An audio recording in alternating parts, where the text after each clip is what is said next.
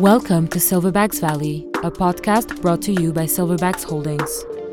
Today, in the Valley with Ibrahim Sanya are three pioneers who have shared the origin stories in previous episodes. To discuss the new trends in the African sports industry, the Valley welcomes Amadou Gallo-Fall, president of the Basketball Africa League, Paxton Baker, minority owner of the Washington Nationals, the Cape Town Tigers, and several U.S. sports teams, and Osi Umenyiora, former New York Giants, now leading the charge to bring the NFL to Africa.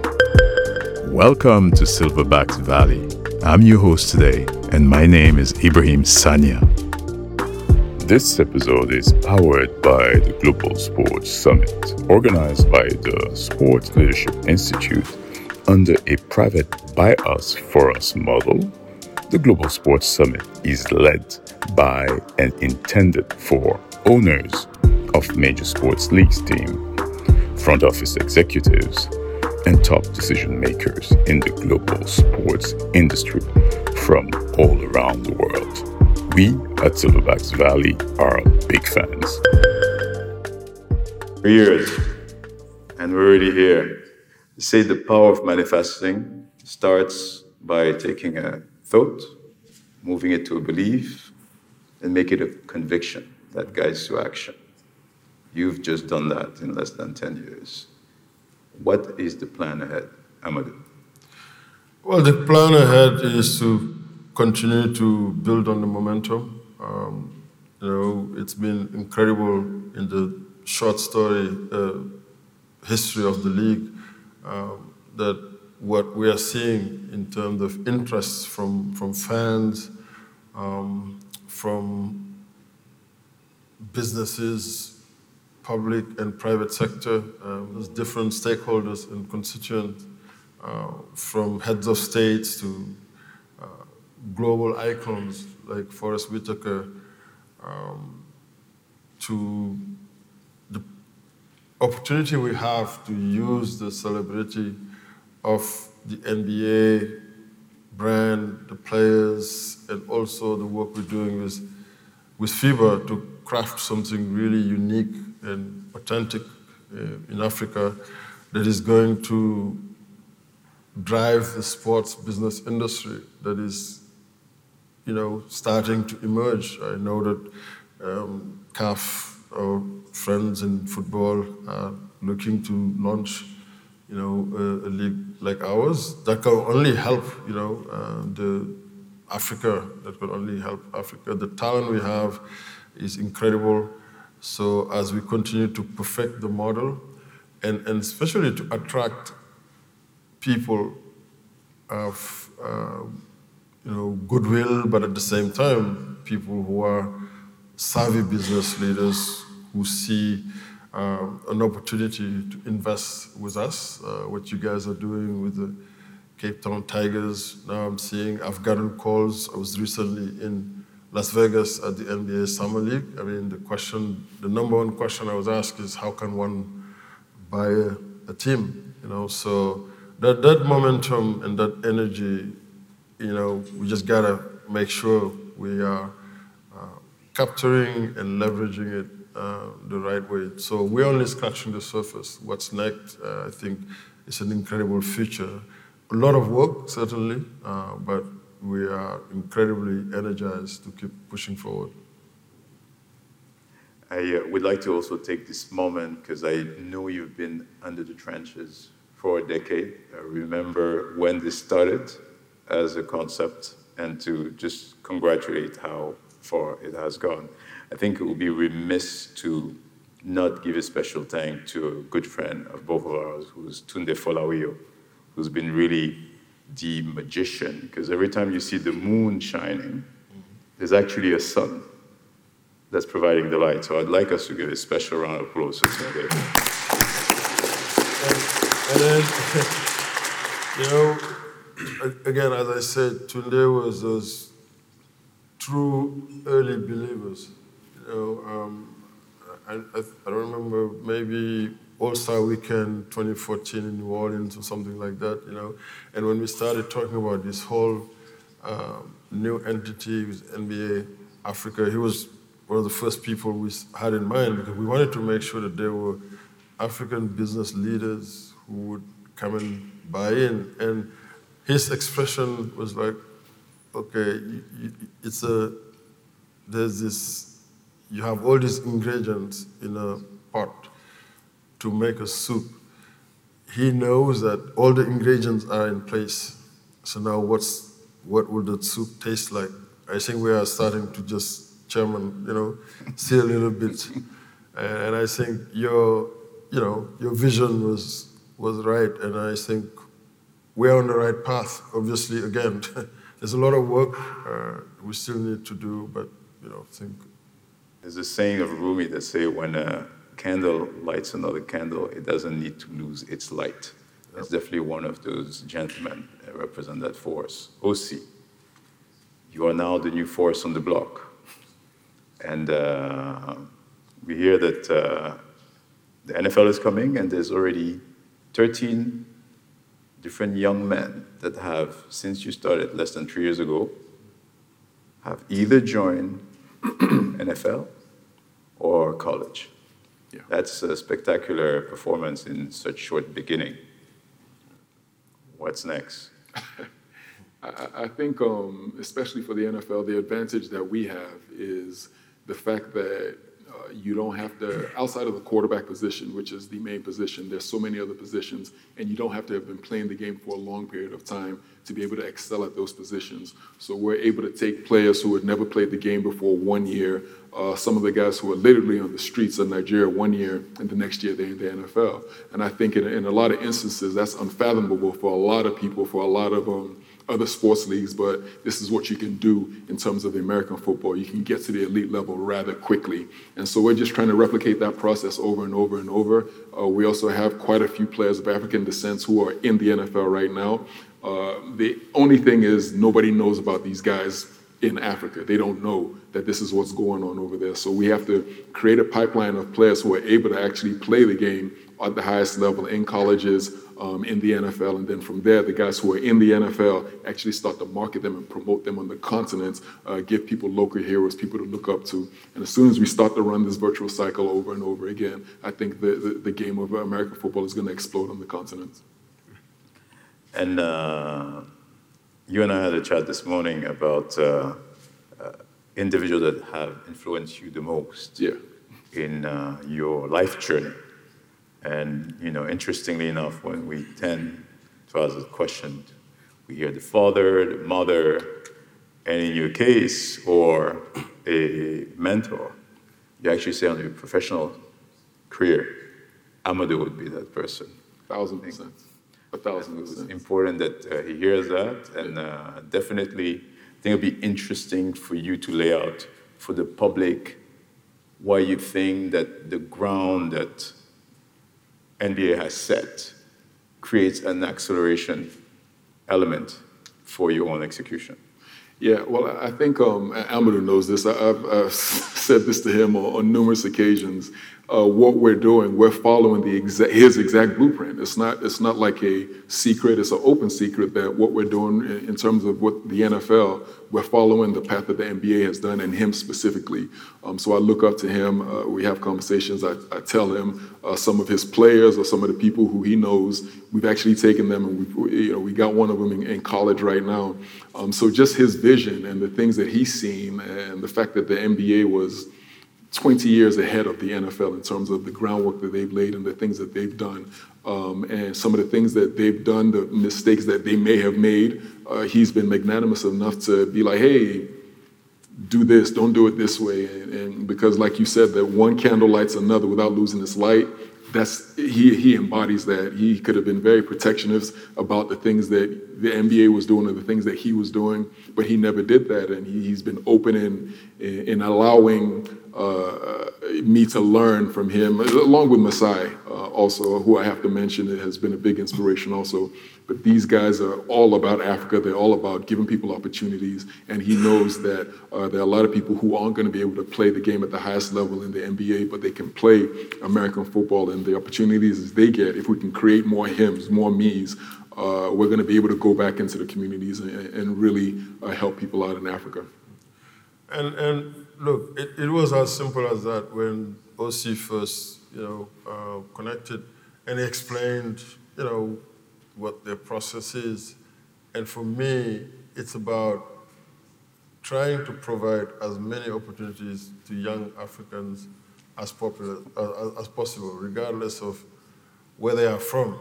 So if the NFL can create a pathway for a young person from Accra or Lagos, Abidjan, or wherever to, go and earn a living, and especially be inspired by what our brother Dikembe Mutombo did, building a hospital in his DRC. The more of those opportunities we can create, I think ultimately, the better. I just told him that we'll remain good friends as long as he's not taking the 7-footers trying to turn them into football players. So. Now, this is formidable demonstration of Ubuntu, and because we are. And what is even more magnanimous is that spirit of Ubuntu, obviously within the direct African diaspora, is perfectly demonstrated by you guys. But with my brother Paxton here, who's now the first American to have come into the roster of Cape Town Tigers, the sharing, the power of the sharing has become even more powerful because Paxton comes with the experience of owning teams in tennis, rugby, formerly football as well, and now basketball. So when you get people like that to come into this space and elongate the knowledge, experience, operation, it's fabulous. From what you've seen so far, Paxton, since you started the journey, you're with us in Kigali. What are your thoughts, and how far do you think this can go? One, incredible. And I was around the beginning, as you know, I'm at the beginning of the conversations, starting the BAL, and was getting off the ground pre-COVID, and then going through the wait period of COVID and coming out on the other side of it.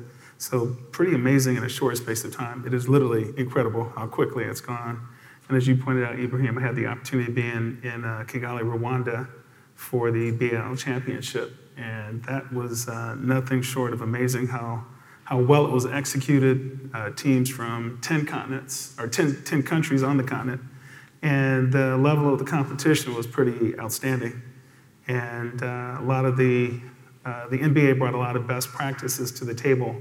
In the crawling, walking, running phase, they got from almost like a quick crawl to a run in a very short space of time. So having the NBA as kind of not only just the godfather, but the blueprint of their developing the league itself, developing the G League, they brought all of that to the table to Rwanda, and were able to have a product on a very, very high level.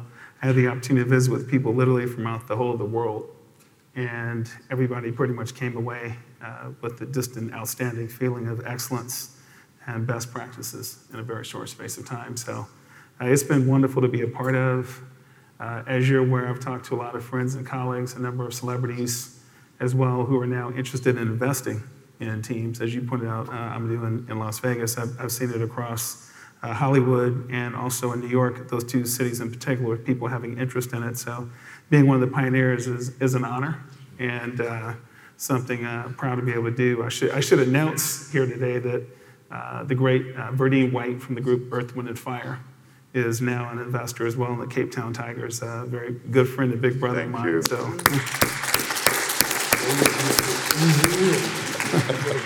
Right. That's the way of the world. September, all the big hits from Earth, Wind & Fire. So that level of energy is coming into the Cape Town Tigers. So I think having the opportunity for me was not a hard decision. It was a very easy decision after having met you and some of your colleagues as well. I felt confident about it. And that's the primary component of an investment, is feeling confident that when you deploy capital that you're going to get a significant return on it, and being able and willing to take that chance. And I would say without question that entities like the NBA and the NFL, when they start to put their weight behind it, it just puts it on a whole different level. There's just a level of credibility that's brought to the table, a multi-billion-dollar household brands that are literally just the strongest brands that you possibly can walk up to and everybody pretty much knows about. So having those entities beginning to put time and energy into it just puts a level of credibility. So from an investor, you feel safe and strong about that literally from the very beginning. And it's just a matter of learning the people, meeting the people, and taking the chance from there. Beautiful. In your own capacity, coming from the entertainment mogul status, having sold alongside the founder of BT, your business, to Viacom, your origin is actually entertainment. Mm-hmm. And then you moved into sports in a plural manner. What you're learning back then,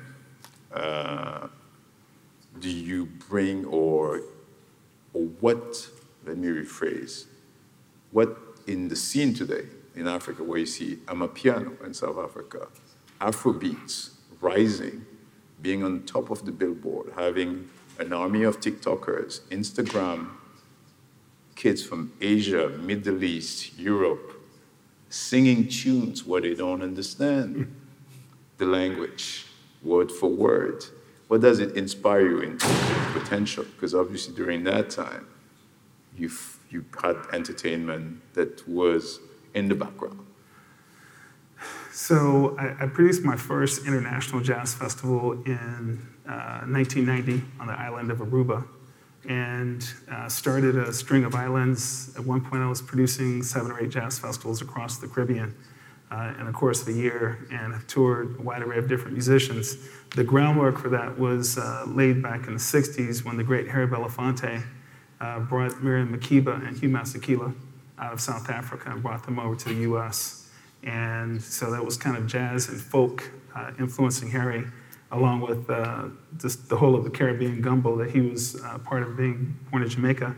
So Harry introduced African music in the continent back in the 60s, and then it only grew. He, of course, was an activist in his own right, and Miriam Makeba and Hugh Masekela both were activists as well. You could not help being from South Africa and knowing what apartheid was and not speak out against it. So that laid Harry's been a mentor of mine for over half of my life. And so I kind of saw that seed laid ahead of time. Music now is universal with all the different platforms we have, but everybody's mentioned Amapiano and High Life Music. We've also mentioned Tunde a whole lot, but I had the opportunity to be with him in New York a couple weeks ago, and at Citi Field in New York, seeing a Burna Boy concert with 50,000 people. Wow. In Citi Field in New York, and that was on the other side of a tour that he had done earlier in the year where he sold out about 20-city tour, and he sold out Madison Square Garden, he sold out Capital One Arena in Washington, D.C. So the tie of being of Americans and also across the world for a wide array of artists, I think once some of the kind of biases snapped down and we're opening our mind to just good music and good energy, African music was an easy thing to, at that point, to export from the continent. It was a matter of giving the opportunities, which once again is what the NBA and the BAL has done by way of providing opportunities. So the talent is there. It's just a matter of kind of being open to it. And once the pipeline starts, I think it's going to do nothing because at this point, African music, Fela Kuti, I should mention, it is now emblazoned across the world, much like Bob Marley did it for reggae music. There's artists today doing it in African music. Thanks, Baxton. Mm-hmm. When you raise the point of talent, it makes me go back to my 2 brothers, Amadou and Osi. With all the development that's happening in the sports business arena, what are you respectively doing to make sure that the next class of Amadous and Osi are coming up? Because that's often the transition between founder and institution. That's where the gap can create issues. What do you guys have in store? What are you doing for the community and the legacy? Look, I mean, we've been consistent, I think, in our approach. It's always been about, replicating or creating opportunities for other young people at a basic level. When we started SEED, this is in 1998, my first year at the Dallas Mavericks.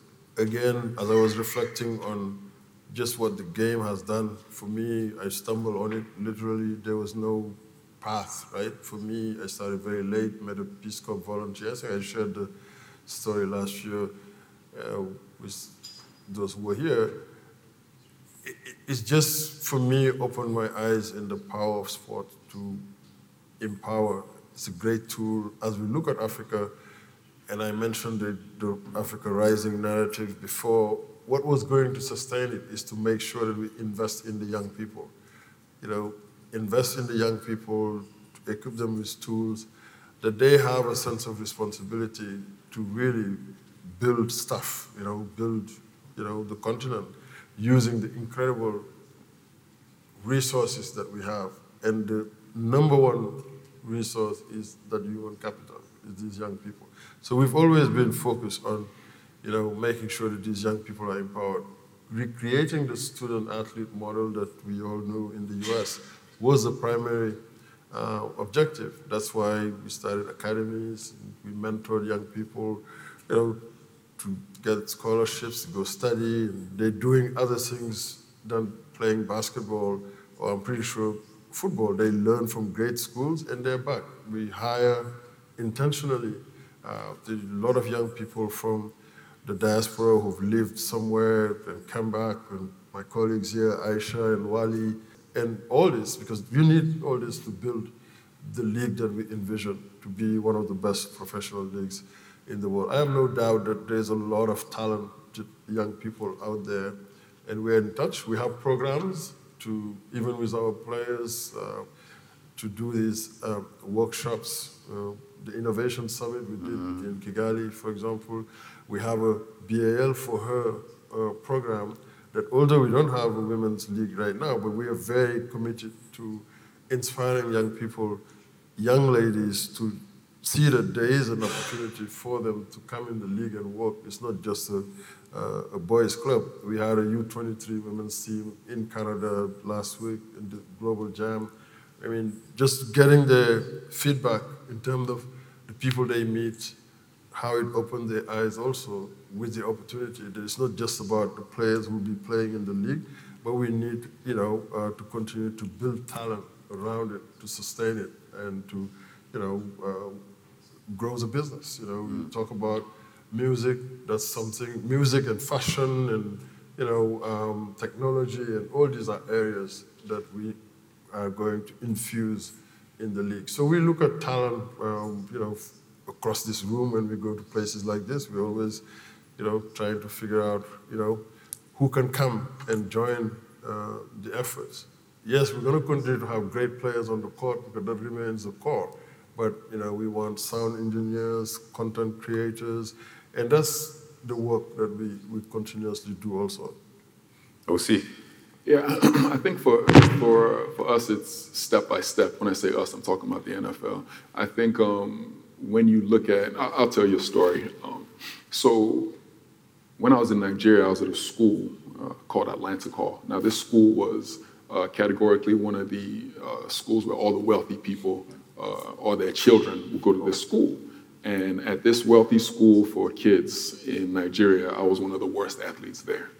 And then my father decided to send me to the United States of America, and I got on the plane. Couldn't have been more than 12-hour flight, and I landed in America, and I was one of the best athletes there. And so I knew that if somebody ever figured out how to get those athletes that I saw in Africa, somebody ever figured out how to get them to the United States of America and give them the opportunity, was going to be transformative. So for me right now, it's all about building that pipeline, getting people as many opportunities as possible from the sports, because there's many different ways that you can do charity. There are many different ways that you can do things, but for me, it's giving people the exact same opportunity that I had. And if we're able to do this, I think overall, you're going to see an exponential growth of opportunities in Africa. Superb. So today, throughout the day, we've with the great contribution of Jan and the Sports Summit, got to hear a lot about what's happening with the fan across the globe and the technologies, whether it's AI, whether it's data. What do you think can be done with the diaspora? Because actually, it's from the African American base, it's a massive number. From those that have exported themselves outside the continent, that's 150 million people. 150 million people. And the average unit economics in terms of GDP for each of those, all of us have been part of it, is vastly superior to the one on the ground. On the continent, although we always broadcast the 1.3 billion population, there's about 50 million people that make $10 a day. It's not massive. But when you add the 150 that's overseas, then you add the African American, you have like really a critical base. What is being done to address that mass? We use, especially our off-season, to be very active in terms of, having a presence in these places and countries where you have, a strong diaspora community. Earlier in July, we participated at K54 in Paris. This is a 20-year-old event that is sponsored by Brand Jordan. At that event, we had Jason Tatum, Zion Williamson, and in the past, MJ himself come there. This is an incredible event, the biggest street. And this year you guys had it in the Roland Garros. Yes, in Roland Garros, 6,000 people in the smaller arena, packed every day. It's really all about lifestyle, and that's how we're positioning our brand. It's music, and fashion, and all the games, families coming and having a great time. The opportunity for merchandising, to the diaspora. And then when we sent these teams to Canada, to Toronto at the Global Jam, that was also another way of engaging, and having a presence there. We're planning something in September, probably, maybe in New York City. We're very conscious about, making sure that our games and our product is seen by as many eyeballs as possible around the world. Our game was broadcasted in 214 countries around the world, but certainly taking also, activities, like the ones that I just talked about to push. I think we have a huge opportunity from a merchandising standpoint to market to the diaspora, but also get them to travel to our events. He mentioned Kigali. We had people travel from all over the world to come for a week. And it's not just about the games in the arena, but a lot of activities that happen outside the arena, from this innovation summit that we talked about. We have a fan zone, we bring artists, just that intersection between music and sports and technology. This is what we're going to build around. So, you're all invited next year, and I think we'll come up with our schedule very soon. We'll make sure that Jan has it and distribute it wide to everybody. Our finals will be in Kigali again, because we renew the partnership with the RDB for the next 5 years. We'll be taking games to Kigali. An example, they built a world-class arena, and they are very focused on using sports as a driver, booster of their tourism. The deal they did with Arsenal many years ago, and also Paris Saint-Germain. So that's the type of deal that we did. We have Visit Rwanda in our jerseys, and we are encouraging, as a tourism board, to use the model because it works. Sports tourism works. Super. I think that there's a massive opportunity for this connection of the diaspora. I think in terms of business, like you quite rightly alluded to, they do throw that number out of 1.3 billion people, but then the people with disposable income isn't quite that much, right? But then when you look outside of Africa, and you look at the African American community and the African community in diaspora in general, they do have access to quite a bit of disposable income. When I first left Nigeria and I got to America, I realized that Africans were being made fun of on the continent in America. Like there was a lot of, it wasn't like a cool thing to be African when I first got there, but with what these Afrobeat musicians have done and the culture being exported now, it is now a cool thing to be African, and you see that culture now coming, and you see a lot of African Americans now who are really interested in learning about Africa and where they originally come from. And overall, there has been this disconnect between the African American community and the African community, but now you're starting to see people start to bridge that gap. And as soon as that happens, and as soon as you see these two communities come together, you're going to see something that, quite frankly, is going to be unprecedented in this world. It's going to be magical. It's going to be special once these two people start to reconnect and come together. And I think you could do that through music, you can do that through entertainment, and you can for sure do that through sport. And I think what the NBA with NBA Africa is doing and what we're doing with NFL Africa is going to be a conduit for these two things to come together. Amen. Right. So I want to just build a little on OC's point and also Amadou. I think a big part of it is shared experiences. And so I'll speak for African Americans in particular, that the more touch points that we get going back and forth to Africa, it's almost like from our end, we needed to kind of overcome some of the biases that we were taught. Yeah. And that certainly has happened. And Rwanda was amazing from a tourist viewpoint. I had the chance to trek gorillas, which was just silverbacks, right, which was just an incredible experience. You have to wake up early; they get you in the lobby at 5 o'clock. But it was something that was nothing short of just beautiful, amazing to follow a family of 13 gorillas for a couple hours, just deeper and deeper and deeper into the bush.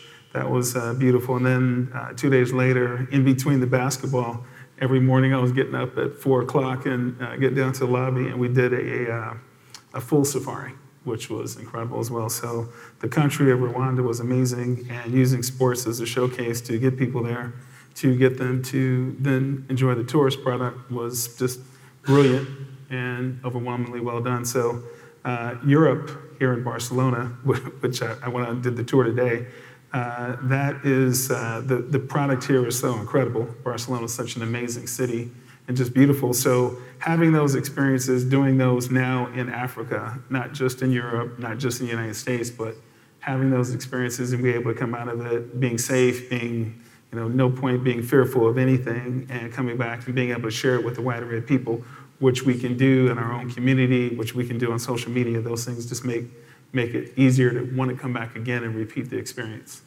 Super. Yeah. Paxton, media, as you're very familiar with audio or other investment, media is a big component of the revenue piece, whether it's tennis, football, basketball, baseball. So, baseball. What recommendation do you have for these African initiatives? What is important to happen to make sure that this sustainability is there at the level? Yeah, technology is there now. I mean, technology just makes things so much easier. Being able to broadcast live from wherever it is that you are, and the infrastructure that used to be needed to be able to come live from Rwanda. ESPN's got it, a wide array of different people. Like for during the summer leagues first started hitting TV. Now African basketball is on ESPN as well, and different platforms. So it's just being able to see it has made the whole process a lot easier, and will only continue to make it easier now. So when the tree falls in the forest in Africa, people hear it in the United States. And the pipeline of the talent that's going on those platforms is doing nothing but strengthening. Amadou alluded to earlier in his acceptance speech on the amount of talent that's coming through the pipelines in the NBA right now. And I think Joel Embiid winning the MVP this year is going to do nothing but really kind of capitalize that and make it stronger and stronger. Also, I got a chance to see some of the young people in the NBA Academy, which is in South Africa. that talent, I think that talent is comparable to anything that you see in the G League. And that once those young brothers start to be seen, the team that they filled it in Kigali, the level of talent there was just as strong as the NBA McDonald's top 25 or the young people that are coming out of the States now. So you have the technology, leveling it, making it all happen easier with a lot less infrastructure that was needed before, and then you've got the talent to put on it. So I think it's going to be consistent. And then, I'm really, really happy that the NFL is doing what they are on being able to identify it. And you'll start to see sponsorship, which is one of the other things that has to happen to kind of really, really totally sustain something, is corporations that are United States-based or European-based that are looking to get their product well known across the continent. The sponsorship part is the next piece for you guys to really, really blow it out the water. Thanks for that, Paxton. For the separating word, I will just ask each of you to answer the following. A musician has to sing, a painter has to draw, and a singer has to sing. What is it that each of you has to do to be? What is definitely not singing. Well, say, what do you need to do in order to be? What is the essential? If there's like one verb that must define Amadou, what would be that verb? Or an action? Impact. Aussi? I have to continue to Amadou.